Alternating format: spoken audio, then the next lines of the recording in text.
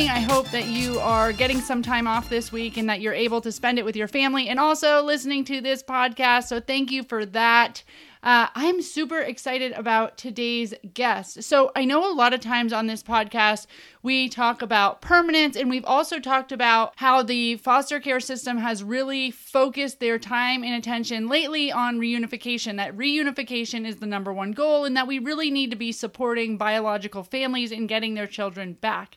And I would have been the one to champion that. I would have said, absolutely, we need to get kids back with their home of origin, with their parents of origin, if that's possible in any way. But today's guest is going to tell us, make the argument that this is not a framework or a perspective that lends well to the children in most cases, or in a lot of cases. So the law says that if a parent is not making progress on their plan within 15 months, that the state should be moving for termination of parental rights. But because there is such a heavy goal and focus on reunification now, we're seeing that time get lengthened, and more court rulings are really there to accommodate the parents more than the kids. And that actually has a really detrimental impact on the kids. So Naomi Riley is our guest today, and she is a journalist, and she has actually been able to go in and do a bunch of this research that this whole show was even built for. So she's been able to go investigate the court system. She's been able to investigate foster parents. She's been able to investigate individual agencies that are working on the foster care crisis. And she has come to some really strong opinions about where the foster care system is failing.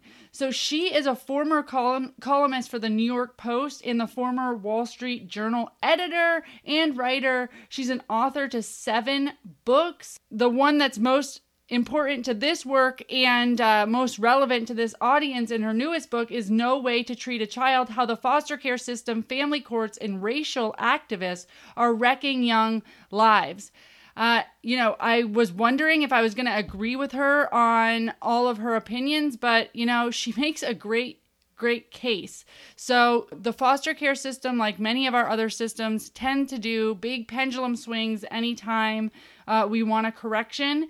And I feel like for the reunification goal, again, we've done a big pendulum swing, and she really makes the argument how a child really needs to be given the opportunity to create permanence in a new home. That means parental rights need to be terminated so that they can be adopted if they're eligible, especially if they're young, if parents are not going to be able to fulfill their plan or care for that child appropriately in a reasonable amount of time. She also reminds us that these parents, although they probably endured trauma themselves, have abused and neglected their kids to the point of removal from their custody, and to have a kid continue to see and visit with their biological parent who has caused this trauma for 2-3 years while decisions are being made really stunts the attachment process that they could be making with a healthy family. So Naomi is a resident fellow at the American Enterprise Institute, focusing on issues regarding child welfare, as well as a senior fellow at the Independent Women's Forum.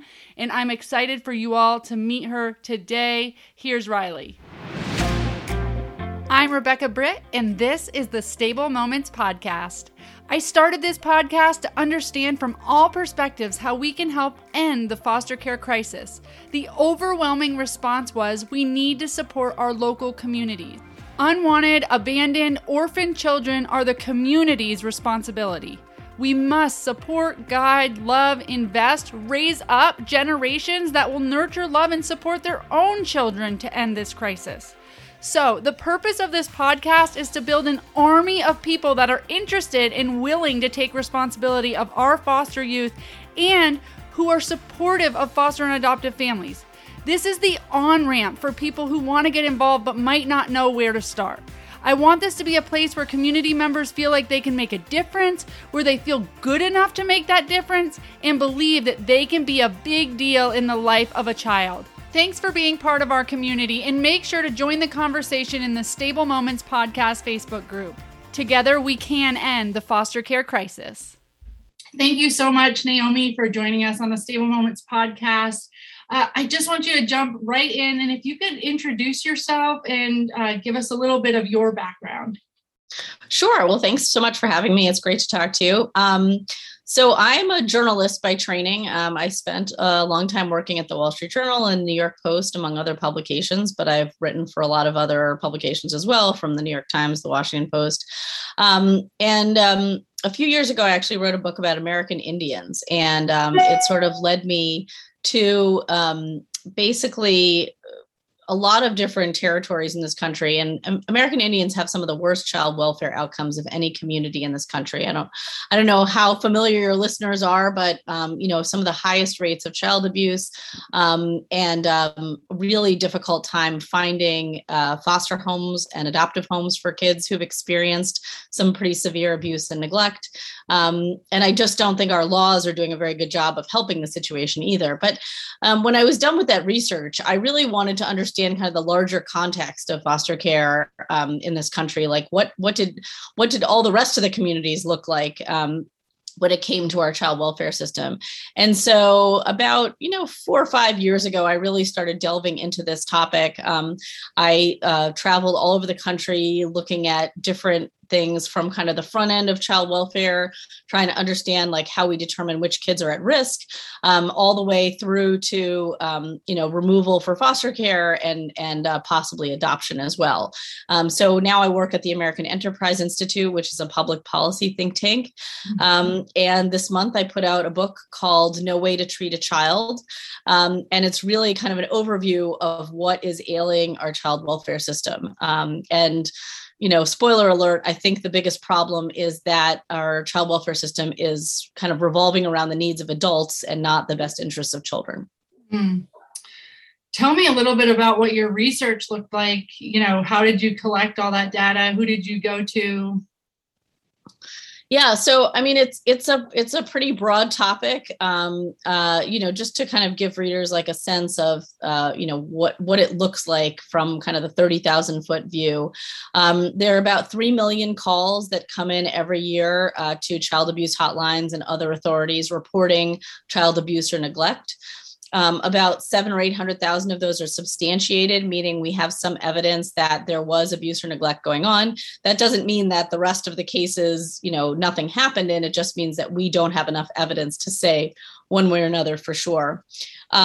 There are about 440,000 kids who are in the foster care system, at a point in time, let's say today, but over the course of the year, there'll probably be about 600,000 children who are kind of in or out of the system, having been removed from their families for some period of time. And there are about 2,000 child maltreatment fatalities, tragically, that happen in this country as well.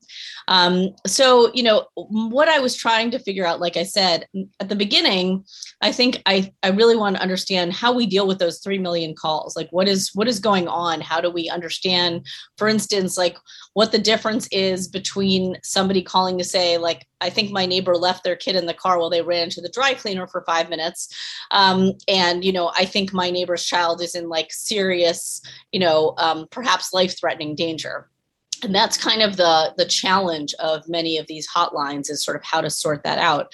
So one of the first things that I wrote about, which I think is really interesting and I wish would spread more throughout the country, is the use of predictive analytics in the front end of our foster care system. So, this is like Moneyball for child welfare. We have a lot of information about kids in the child welfare system. We know, for instance, like if a child hasn't shown up for school in the last few weeks, or if, the heat has been turned off in their house, or if the, a recently incarcerated person has moved back into that home. And so using all that data, we can actually get a risk score on a child. This does not absolutely tell us whether or not a child has been abused or who did it or anything like that. But it does tell us how quickly we need to send out someone to investigate.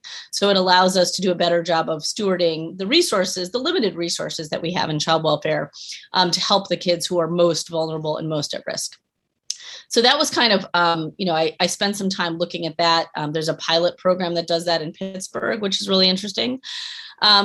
I also spent a lot of time like looking at kind of non-governmental solutions to the foster care system too. I spent a lot of time with different, kind of civil society, some faith-based programs that were really, I think, revolutionizing the way we do foster care and adoption in this country. And that's really happened. It's been a really dramatic change over the last 10 or 15 years or so, primarily driven by large evangelical churches or other faith-based organizations. And, just to kind of give your listeners a sense of like what they're doing differently. The first thing is, many people are probably familiar with that. Like, you put up a picture of a kid on the nightly news and say like, hey, anybody want this kid? It turns out, not surprisingly, that's not a really effective way of finding a family for a child, either temporarily or permanently. And so what a lot of pastors started to do was they would go into their congregations and say, there are 5 or 6 kids in our zip code tonight who need homes. And what are you going to do about it? And that was a whole different ask. It was much more immediate and direct, and you're reaching an audience that really cared about this issue. The second thing they did was they changed the way we train foster families. And that, I think, has been so important.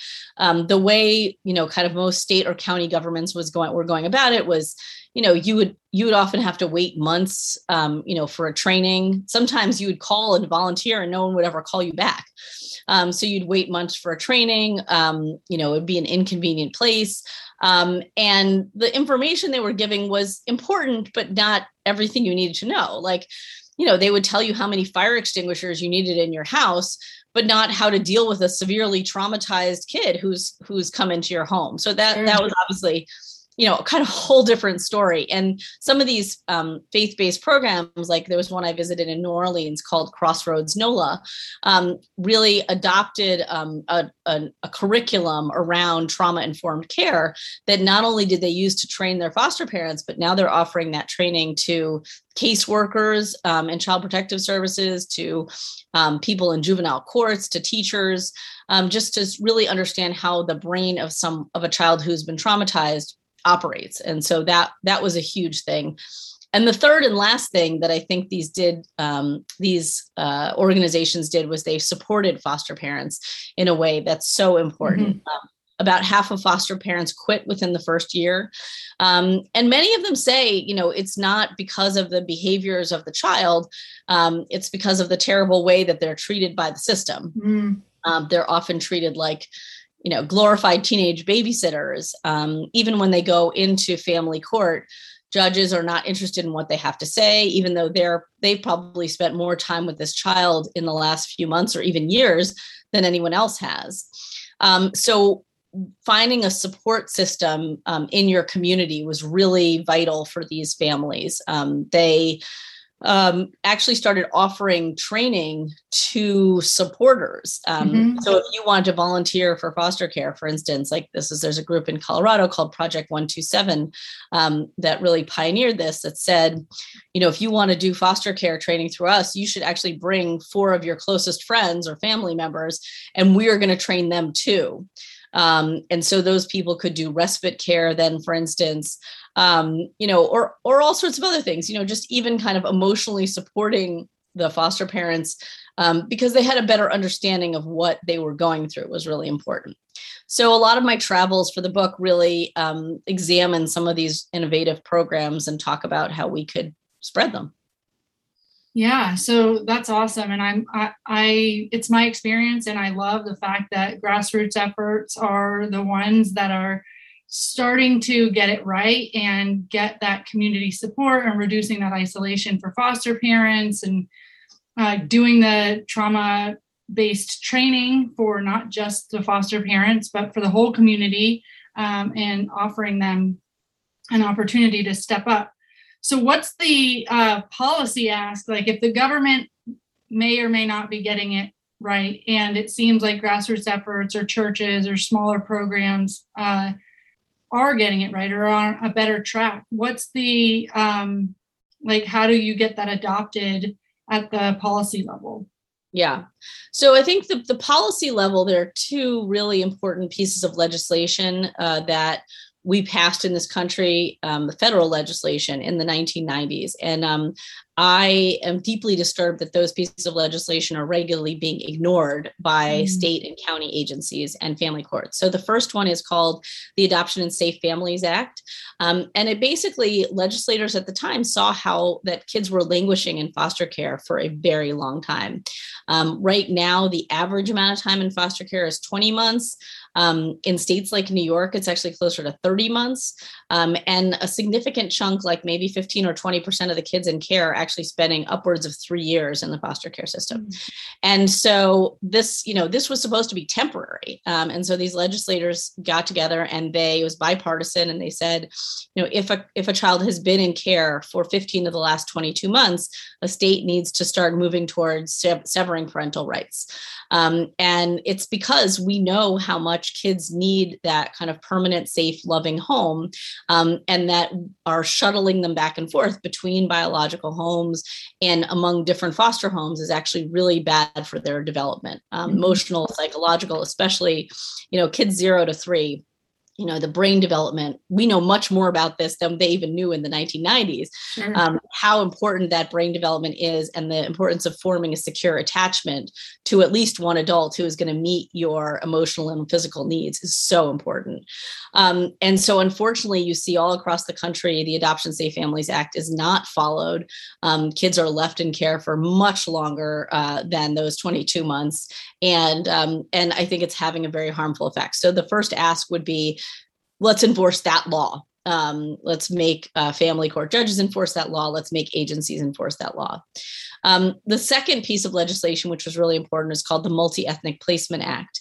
And it basically said you can't discriminate on the basis of race when placing a child in for foster care or for adoption out of the foster care system. And the reason that this law was passed was, again, these legislators saw how long, especially Black children, were staying in the foster care system. They just, there was a statement that came out from the National Association of Black Social Workers that literally said, we would prefer Black kids be in congregate care facilities than be in a white family.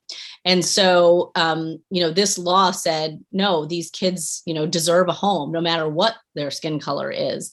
And unfortunately, today, not only do you have people who want to repeal that law because they think that, white families who adopt are actively harming Black children, but you also have just a lot of kind of under the radar conversations that are going on, either sometimes openly in court or just kind of caseworkers whispering behind people's backs about, oh, well, they're, they won't know how to do that child's hair or something like that. They're not an appropriate placement.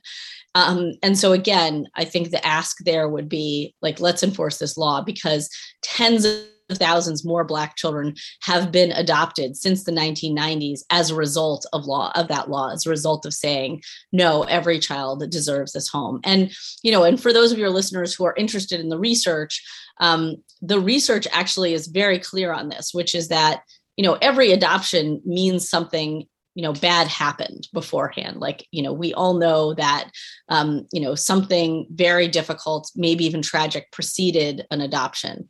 But if you compare Black children who were adopted by white families and Black children who were adopted by Black families and compare their outcomes on any number of levels, they're basically the same. It's not, you can talk, it's not that there's no conversation to be had. It's not that there might not be difficulties, but in terms of the long-term, psychological, emotional, educational outcomes for these kids, the important thing is that we find them a family.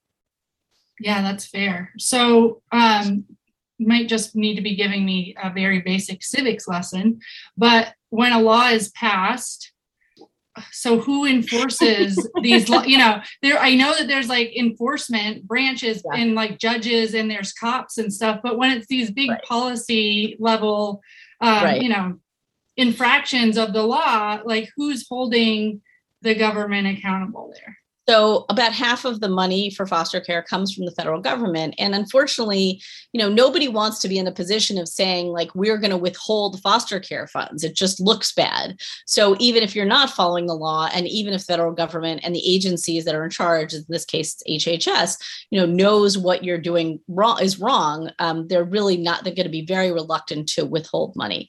And so I think a lot of the change is going to have to come from individuals at the state level, state legislators, legislators who are looking at what their child welfare agencies are doing and also looking at what their family courts are doing. I mean, a lot of foster parents talk to me about the way family court seems to them more like a kangaroo court. Like they have no, the laws just seem so unclear to them. I mean, many of them don't know, for instance, that they have a right to speak up at most hearings, to be heard in open court. They don't really, and judges will often say, like, you're just a foster parent, you can't talk here.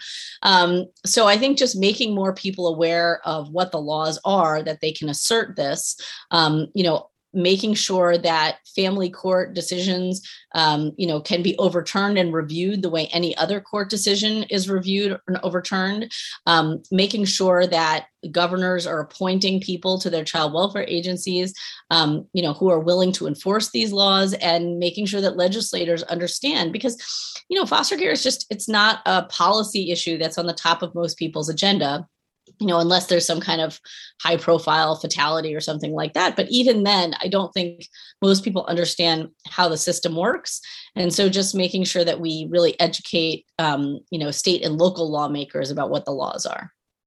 Yeah. Do you see there being use of new legislation that would because of course I'm not thinking pull funding, but thinking of review committees or committees that are going to go in each state and see, how long are kids staying in, and be able to at least evaluate and report back the needs or the why that's happening. Does that happen? It does happen sometimes. I mean, there are some states that are introducing new forms of legislation, and I think because they're being passed at the state level and there is enough support for them, they might be more likely to follow them. So for instance, Arizona recently passed a law that basically shortened the timelines for kids, for babies who've been born substance exposed. So, if a child has been born with, say, opioids in their system, Arizona is basically giving that mother 1 year to clean up her act. And if she's not clearly on the path to getting clean, then they're going to move to sever parental rights. They're not waiting for the 15 months or the 22 months. They're just saying a year is enough time. We're really worried about the development of this child. And so this has to happen. So I think there's some, there's nothing about the Adoption Safe Families Act that says, that's kind of the federal kind of minimum, but states can always say, we want to do this faster. I do think that there's probably, room for, if a governor wanted to appoint, a committee to review how well states are doing along these measures. I mean, it's interesting because they don't have to do a ton of research in the sense that the federal government is actually collecting this information. Like, we know for an average state how long a child stays in foster care. We know how many kids in that state were adopted. We know how long it took for them to be adopted. Like, all these pieces of information are readily available to the public. It's just a question of why isn't anyone doing anything about them? Yeah. And funding asking the question or funding the evaluation of those programs, and then understanding what resources are needed, because I'm guessing it's a resource issue. Yeah. Well, yes and no. I mean, for some of these agencies, they really, probably the hardest question to ask in child welfare is, how long should a parent get to rehabilitate? I mean, I don't think people think about it in those terms, but, we decide, for instance, that a child does not belong in a home, that they're unsafe because of abuse or severe neglect. More often than not, substance abuse is an issue in these homes. And we know how hard it is to treat addiction. Like, if you just ask somebody outside of the child welfare context, like, is there a magic program that's automatically going to get someone clean in 30 days? Most people look at you like you had 3 heads. But in the child welfare context, like, we take a child away and then say, oh, here, you do this like anger management program or this, 30-day addiction program, and then we'll just give the child back. And so this often goes on and on, like with children going back and forth multiple times, because we feel badly for the adults. And by the way, we should feel badly for the adults. Like, they've often been through very difficult circumstances. They may have been abused themselves. They may have been in the foster care system themselves. Like I said, they may suffer from addiction. They may, be living in poverty, all sorts of problems. But the question is, we still have to weigh that sympathy that we have for these adults against what is in the best interest of children. And that was sort of what I was saying, that, the book's theme is really about how, so much of our decisions in child welfare agencies and family courts revolve around what the adults want and not what's necessarily in the best interest of kids.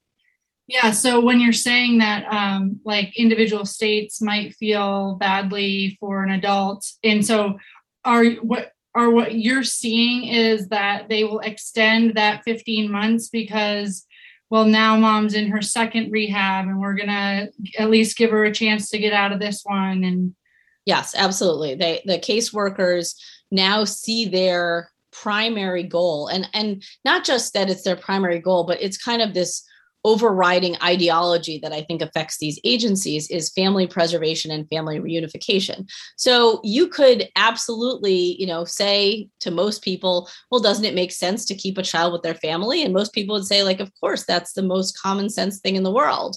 But these are families who we need to think about in a different category because they've already, committed harm against their children or demonstrated that they're incapable or unwilling to take care of their children. And so then we have to ask some questions about whether that's really the best placement for a child is remaining with that person. And I sometimes compare it to our attitude toward domestic violence. I mean, if, a woman is being, beaten by her husband or boyfriend and, police show up, their first question is not like, how can we get you guys back together? But frankly, that's the first question that people are asking when they're intervening in these child welfare cases. And I think that, we need to kind of take a step back and say, like, no, the first job of child protection is protecting the child. And they're not there to represent the whole family. They're not there to rehabilitate the parents. Not that we shouldn't be trying to rehabilitate the parents, but I think that the role of child welfare has kind of become watered down by this idea that they're supposed to be helping the whole family, not just the child. Yeah, that's really interesting because I would have said that I, love the idea of putting permanency first. And I would have said that, we should give biological parents as much chance. But I agree with you that, I don't want to put words in your mouth, but what I think I'm hearing is, that permanency can be the goal, but at some point there is a line in the sand. I mean, at some point, the 15 months or whatever it is on the books, and I get that it's not a black and white issue, but at some point we need to be making that decision. And you're right. When I think of biological parents, so often I put myself in like the trauma that they've had, that they may be having a rough time with substance abuse and, whatever, which is a symptom of their trauma. But you're right. There are plenty of people that have their kids taken away that there were really some unsafe dynamics going on that would be difficult to treat within a short amount of time, a year and a half. And for super young children, I mean, that is such a significant portion of their lives. And one of the things I talk about when I'm talking about family court is how family court seems to operate more like on an adult timeline than on a child's timeline. Like if you say to a 3-year-old, like, we'll hear this case again in 6 months, that is a huge portion of that child's life that you're just kind of frittering away while you're waiting for this, bureaucracy or waiting for the parent to figure things out or whatever. I mean, as a parent, you see how much development goes on in those months for young children. Like, you could say, oh, well, when a child is, 10 or 12 or something like that, and we're not as worried about their safety in a certain context. Like we know that a 10-year-old can go find help if something is going wrong in their home. They know when their parent is not giving them food, they're going to school on a regular basis. But with infants and toddlers, I mean, we don't have that backup plan. And there's so much development that's going on in those months and years that I just think those timelines actually should be faster than for older kids, who, may obviously have a different kind of attachment to their parents too. I mean, they've lived in that house for a very long time, but also because we're not as worried about them. I mean, a lot of the most significant percentage of the child maltreatment fatalities in this country are happening with very young children.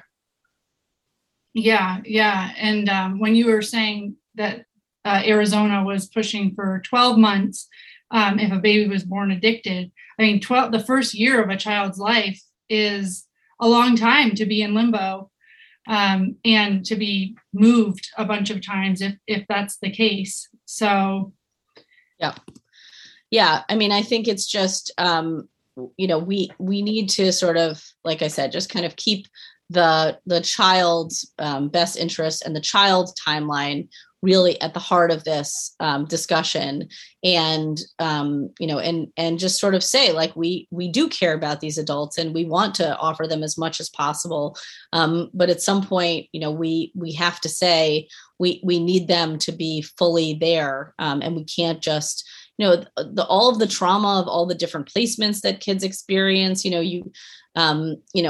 It's for those young children, like that they are not able to depend on an adult to meet their needs. I mean, this is what we used to talk about with, the orphanages in Eastern Europe, that the babies would learn not to cry because they knew no one was coming.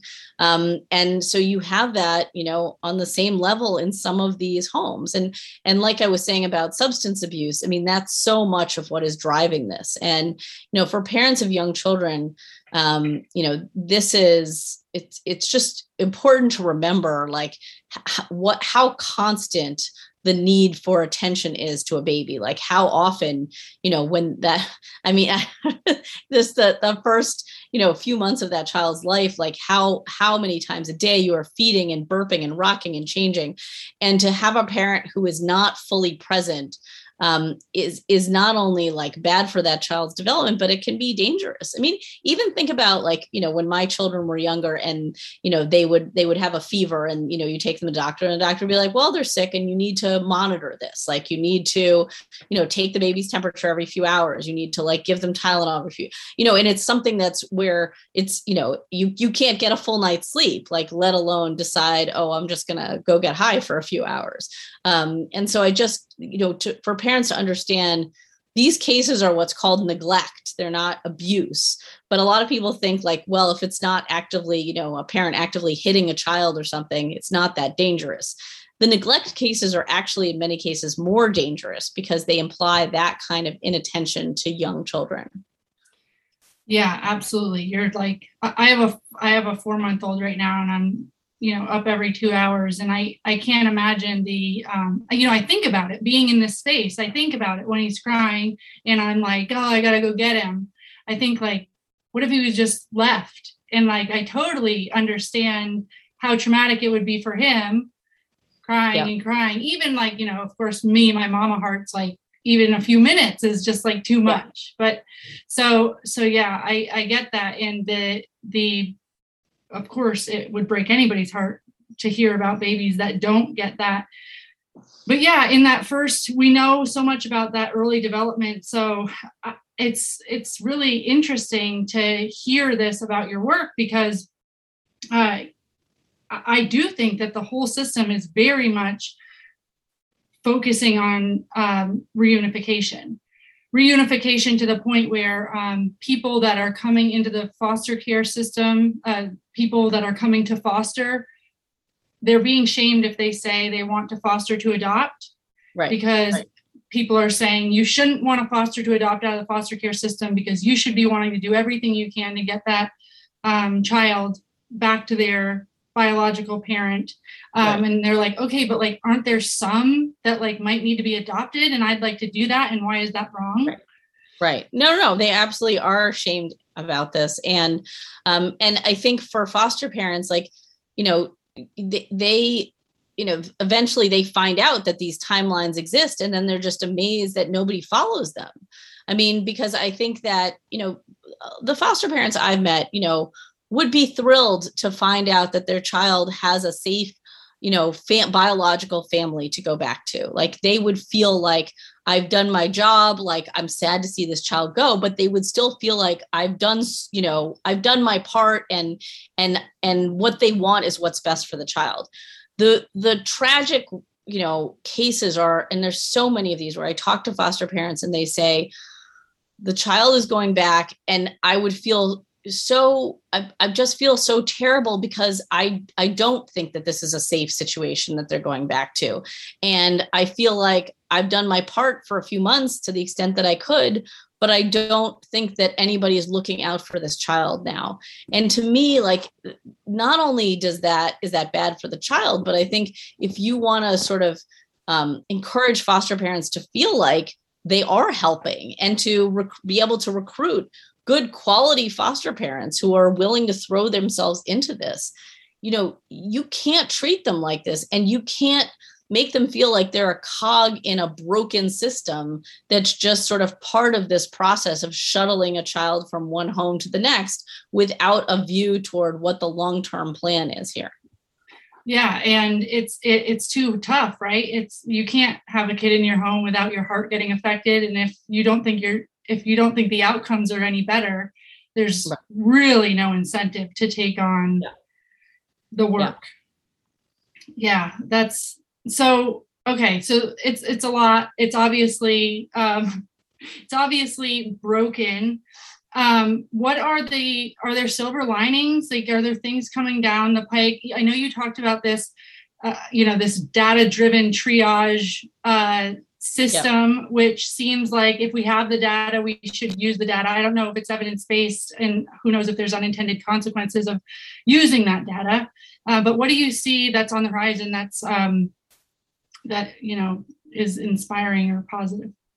I think most of the inspiring programs are the ones that I've talked about. They're these mostly faith-based programs, although they're not entirely faith-based, but some of them are, just the ways that we're recruiting and training and supporting foster families. I was at a really interesting community in Oklahoma over the summer called Pepper's Ranch. And the guiding force behind that community is that oftentimes in foster care, it's hard to keep large sibling groups together. Mm-hmm. And so what Pepper's Ranch did is it sort of said to veteran foster parents, like people who've been fostering for a few years now, that if they're willing to kind of step it up and actually foster groups of siblings with like 5 or more kids, that they will be provided subsidized housing in this community in Oklahoma. And I visited there, and it's a beautiful community, and it just, there's so many, families who are willing to do this. I mean, they all now have these like enormous homes with giant kitchens and like industrial sized, containers of cheese balls and like and these, giant vans that you used to see on, TLC shows or something like that. But I mean, all of them really were moved by the idea that separating siblings is so terrible for kids in foster care, both for like the younger kids who were often, felt like they were being cared for by their older siblings, but also for the older siblings who often felt like, they were at a loss, and like they felt terrible that there was nothing they could do to kind of help guide their younger siblings during this difficult time. And so I would love to see more of that kind of community spread throughout the country. There are a couple of others that sort of look like that. It's pretty small. It's a lot of private donations fund these homes. But it's a really, I just think, there's so much room for innovation in this that I would like to see more of it. So is there room for these programs to, develop case studies and have Fed dollars assigned to them because they're doing it better? Yeah, I mean, in some ways, yes, although I think that some of these programs are very reluctant to get too involved with the state. But that program is interesting because, the families who are involved in it are licensed by the state to provide foster care. Sure. And they have like still the direct relationship with the state or the agency that the state has contracted with. So the only thing that the private organization is providing is this housing, and also, some of the services like, foster parents often have to like schlep to multiple appointments with kids, and with large sibling groups, like you could imagine spending your entire day in the car. So they have a lot of different tutoring programs and therapy programs that are kind of on the campus there. And they also, it's like, it is a ranch. So they actually have horses that the kids can ride and other extracurricular activities, which is really nice. So for that kind of program, like, I don't see necessarily an infusion of federal dollars that's necessary to keep those programs, really going. And I think that you could see how, the rules and regulations like that would be added to that with federal dollars might make people a little crazy. Mm-hmm. So you said that the courts, you said that some parents feel like it's kangaroo court and that they're definitely set up for the adults. I just wanted to ask you about your opinion of how guardian ad litem or CASA programs are doing. And do you feel like those are successful at giving the kid a voice, or does the judge like listen to court appointed specialists? Do they have some weight? Their voice have some weight? I think a lot of definitely family courts are kind of overwhelmed and short staffed, and it's not uncommon to, find that a guardian ad litem like really hasn't talked to the kid or seen the kid at all. Like they're just looking at a file, and it's really hard to represent that kid's interest that way. With CASAs, I think you have a lot more success just because they're volunteers. They're required to spend a few hours a week, typically with the child, depending on the age and everything. But I have also seen kind of a worrisome trend in CASA organizations. A few of them have started talking about how they want CASAs to not just represent the child, but to represent the family in court. Mm-hmm. And again, I think this is sort of like a kind of slow kind of mission creep that's going on there. Like, I really think that the CASA should be there to just represent the interests of the child. And we have other people in the courtroom who are there to represent the interests of the biological family, of the, of kin, whoever else wants to be there. But, just one voice there for just the child, I think is so important. And I worry about kind of CASAs kind of moving in this direction. Yeah, and it's interesting because if the CASA is going to meet with the kid for 2 hours, I don't know, maybe it would be added to their caseload to then have to go meet with the family. They're not in the same spot, the bio family and the kid. So right. Well, sometimes the CASAs continue to meet with the kid even when they're in the bio family's home. Like if a kid has gone back and forth a bunch, that's possible. But yeah, I mean, it would be kind of an additional thing that's added to them. But more importantly, like, adults are just much more articulate than kids. Like, it's just sort of, we've had much more practice talking. And so, it's very easy to imagine how, a CASA sitting there listening to the parent's story about what happened and why this, as opposed to sort of trying to process, what's happened with a young child, or like really just observe the situation that they're in, that they would be really influenced much more by what an adult is saying to them. Yeah, absolutely. And it's just very clear, if your mission is to, advocate for specifically the child, then you're not kind of biased by all these other agendas. Right. Exactly. Yeah. Okay. So what's one thing that you think, like, just a community member that's sitting in their car listening to this and they're like, oh gosh, this is horrible. There's no hope. Don't drive off the road. Yes. What can they do? What's the call? So, obviously foster care is always the call, but I think what's so interesting about a lot of these programs that are popping up is just the importance of supporting foster parents and creating a community where, you can do respite care, you can help build furniture, or, you can just pray for a family that's doing foster care. Just, kind of really make yourself available, and not just like hey, if you need anything, just call, because as we know, people don't do that. So, and also trying to create environments in our community. Like, a lot of foster parents talk to me about foster friendly churches. Like, what does that look like?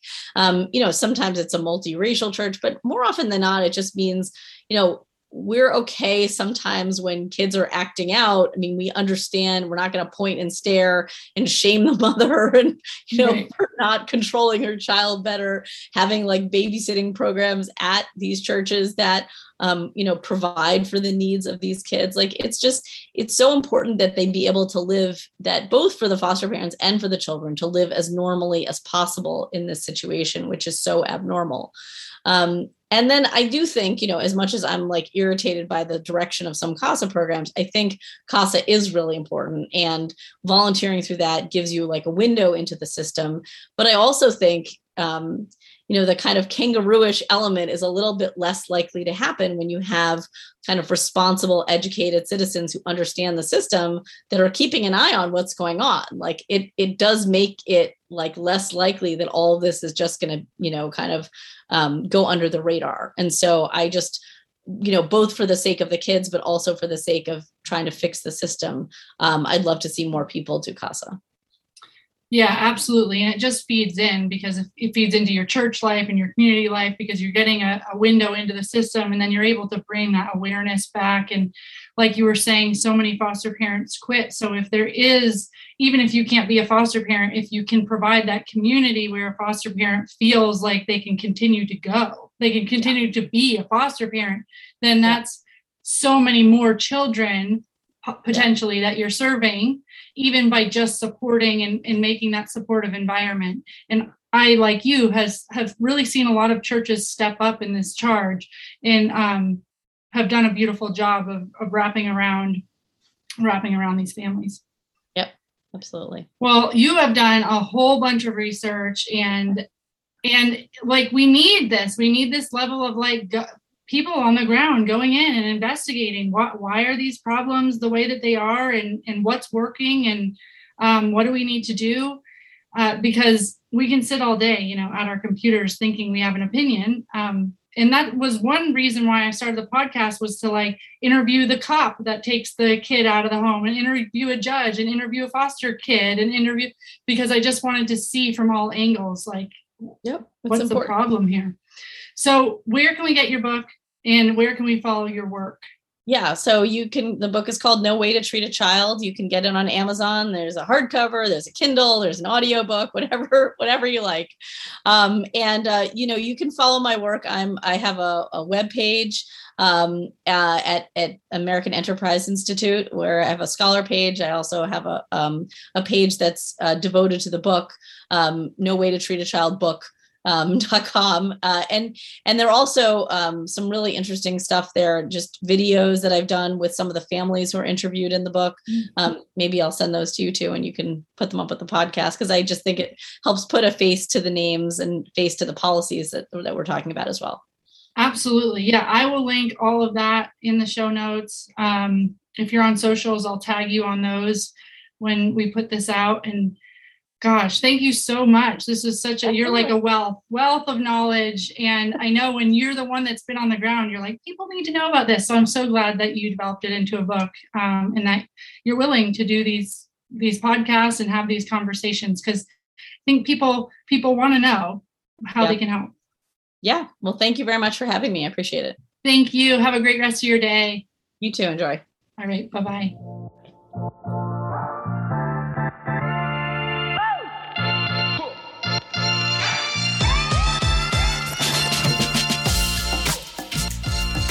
Well, I love getting down to the root of the problem, and I think Naomi really had some great insights with her research into this issue. I really hope that you do go get a copy of her book so that you are better informed. Share this episode with anyone that you think it may help. Give them a little bit of, the background, a peek behind the curtain. What is the reason why the foster care system is in crisis, and why do so many kids stay in care and we cannot achieve permanence for them? So I think Naomi had great insights into that.